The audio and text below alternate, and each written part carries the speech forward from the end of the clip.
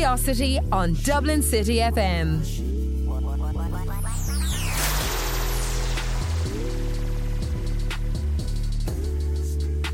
We're joined by Eileen Leahy, Chair of Aisteach Queer Housing Co-Operative Management Committee, to talk about the need and the idea behind their LGBT-specific housing cooperative and how this idea has been coming around and where we can plan all to be living as we become aged homosexuals in the future. Thank you so much for coming in to chat to us, Eileen. Thanks, Eileen.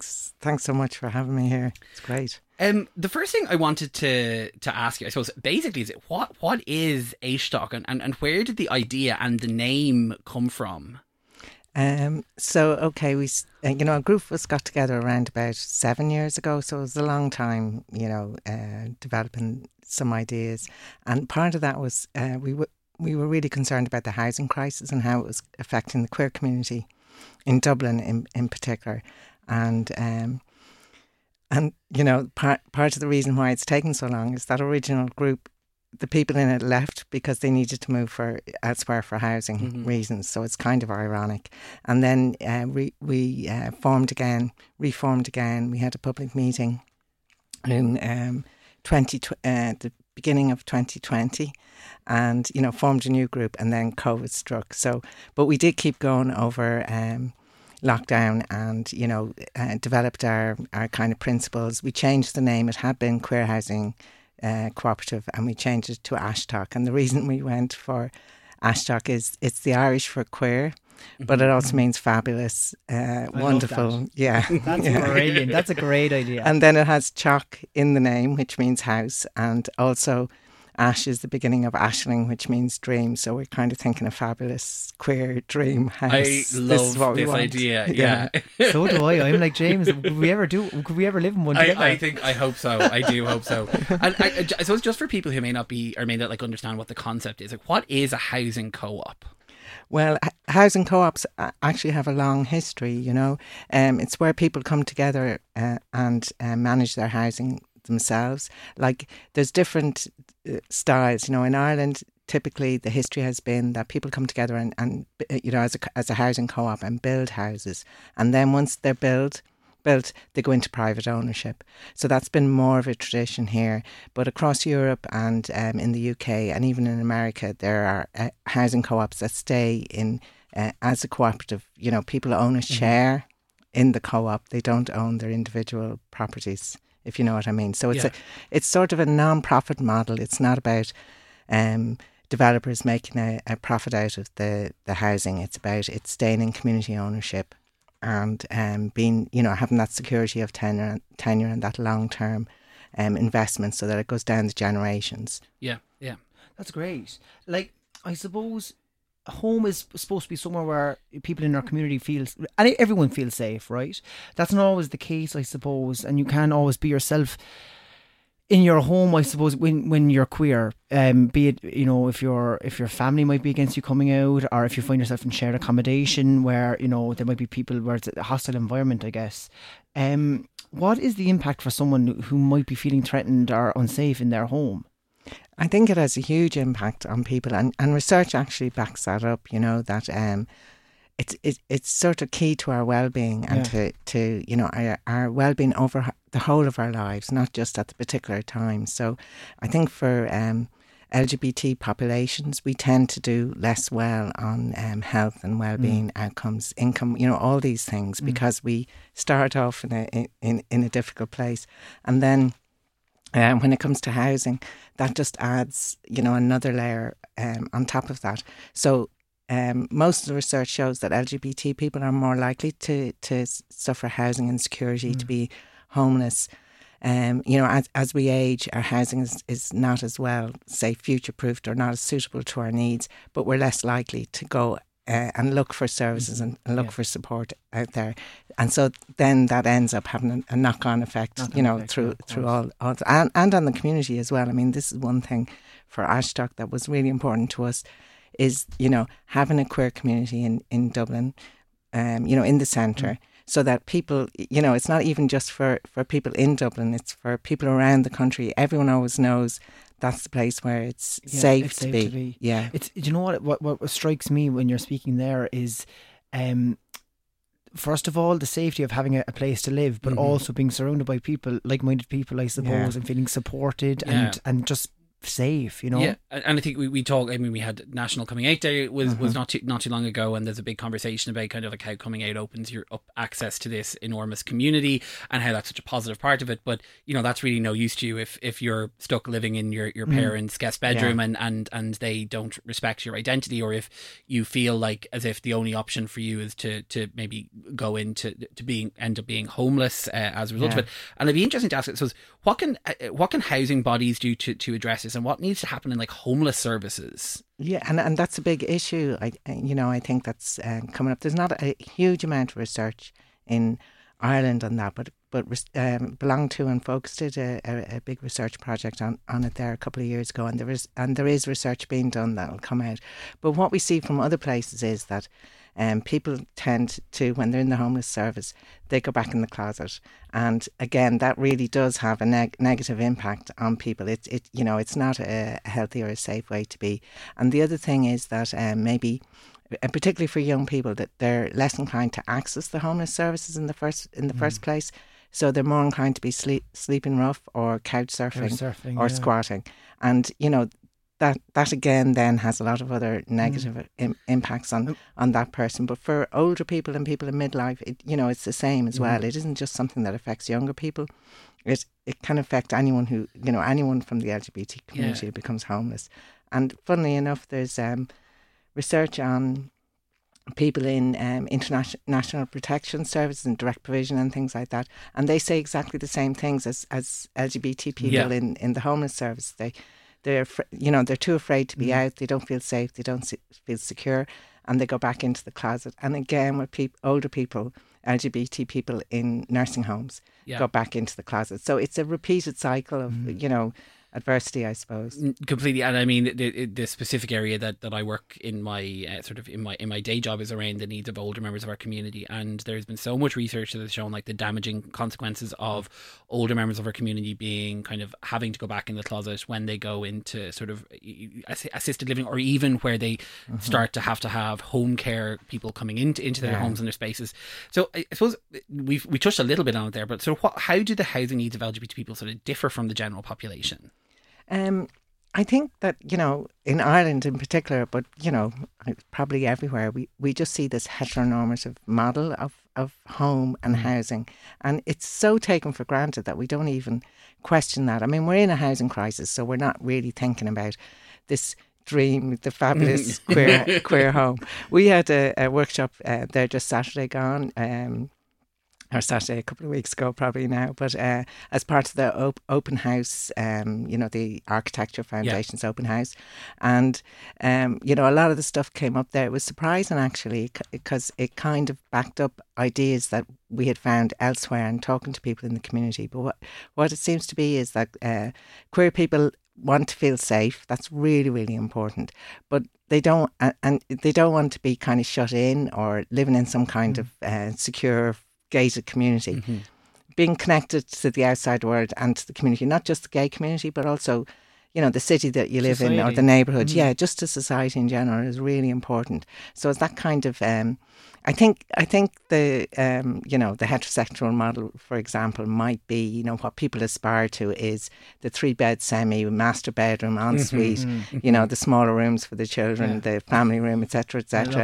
with a fence around it, and that kind of thing. We all grew up with keeping up appearances. Yes, it's either that's the aspiration and people would love to have that and they're doing the best they can, or it's the norm that people experience. Whereas what we're finding is that queer people are looking for something. It's not so much about the amount of space you have, it's just the type of space, that there's that visibility, but safety and security, privacy versus being connected to the outside world. And it just kind of shows that we were talking there about going back in the closet and being in services, that, I think the thing we fear most is the isolation. And that's probably the isolation we felt when we were young. It's so important to us to never go back to that place.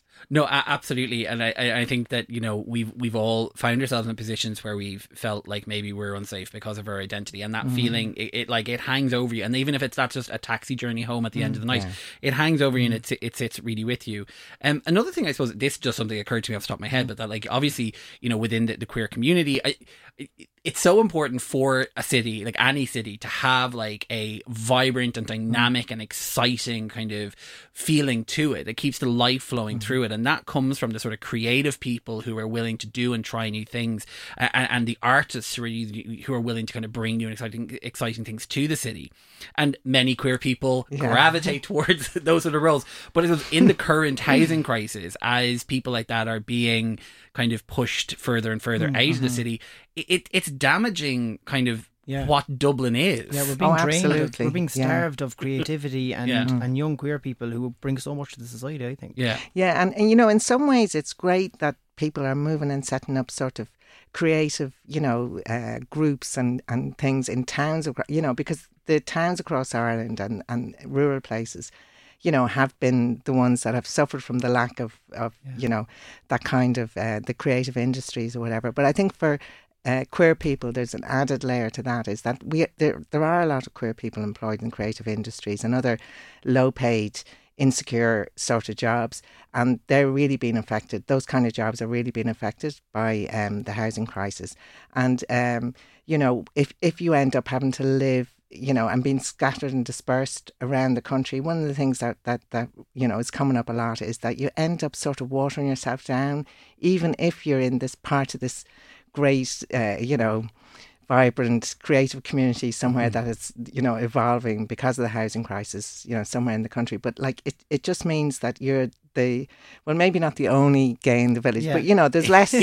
There's something about the strength in numbers, I think, that has really made this country, you know, the equality referendum and the, you know, other things that, you know, other freedoms and liberties that we've got over the last number of years. And that's because there's been a lot of gay people, you know, all together in one place, so that we can imagine more, we can imagine bigger and better than if there's only a few of us. We're just looking for the basic, you know. Sure. I mean, that, to get back on track, what do you hope to achieve with Aisteach? All that said about the reasons, well, at the moment, we're really trying to look, you know, to get some funding for a feasibility study and to look at how this can be done. And we are registered as a co-op, and you know, people are very free to apply and become a member, because while you know, a lot of people who are in housing need will become members because they're looking for housing, we're also trying to make sure that people across the community, whether securely housed or not, are members of Aisteach, so that we have that kind of community foundation and community base.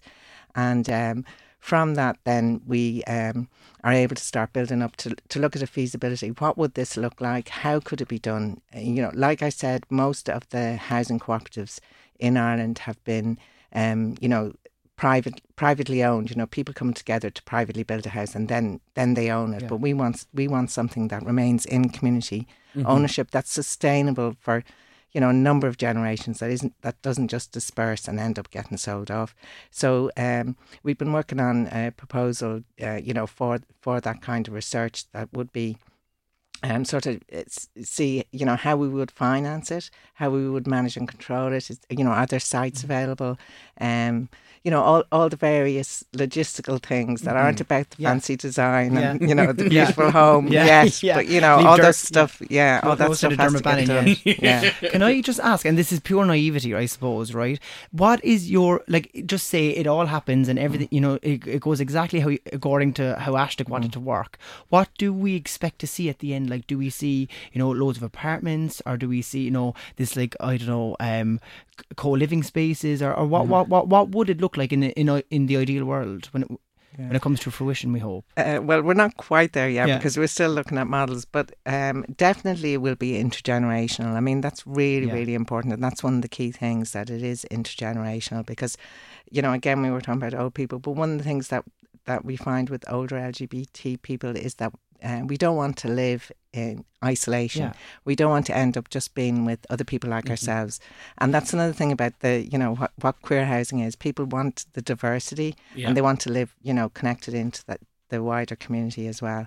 And also that would be a good way to sustain, you know, as people age, there's the possibility of care, you know, and mutual aid. Cooperatives, one of the key principles of cooperatives is that there is mutual aid, so we support each other, but also help out, you know, younger people and then people fleeing persecution in other places. But then, you know, there's all those people in the middle as well who, you know, it isn't just about people in need or, you know, we all want to live somewhere that's nice, that's beautiful, but that's also, you know, a nice, vibrant place to live. So it would be across the board. I think what sounds lovely about it is that it is just like real society, you know, like that there is people from all ages and stuff coming together, and we'll probably have loads of different interests and lived experiences, so I think everyone could probably benefit from that, right? So you're getting your name down on the list now, I'm like, how do I apply? Where do you want me? Well, I'll give you those details. And I'm like what are the fitting and fixtures like? But I don't like rose gold. No, it's rose gold at home. But I suppose that's one of the things, is that we're not thinking necessarily a co-living or a block of apartments or, you know, 3-bedroom, you know, houses or whatever. It's a kind of diversity of different housing according to the needs of the people. I mean, that's great, isn't it? Really, like, kind of meets the needs of everyone. It absolutely is. I suppose that the last thing before we let you go is, and you kind of mentioned this already, but how can people get involved and like what can people do?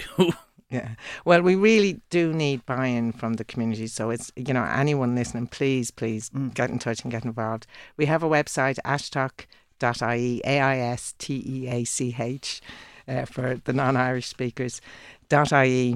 And you can contact us through the website, and, you know, we can send out membership forms. It's you know, membership of a co-op is a legal, we're legally set up, so it's €1 per membership, and it's one vote per member as well. So someone could buy loads of shares, for example, they don't get more votes. It's, you know, the principles are that it's voluntary, democratic, that you need to make that financial commitment of your €1, otherwise you're not a member. Which means, I suppose, that like it doesn't matter, you know, how much money you have. You have equal say to this, which is lovely, I suppose. Absolutely. Thank you so much. That was amazing. Yeah, thanks, Eileen. It's actually so interesting. Future sorted. You know? Absolutely. But it's because like we're all living in this world at the moment where there is a housing crisis, and it's nice to hear that there's somebody out there is doing something about it, and especially for our community. So thank you so much for that. Okay, and you know, if we all work together, you know, this is how problems get solved. Thank you so much. Curiosity on Dublin City FM.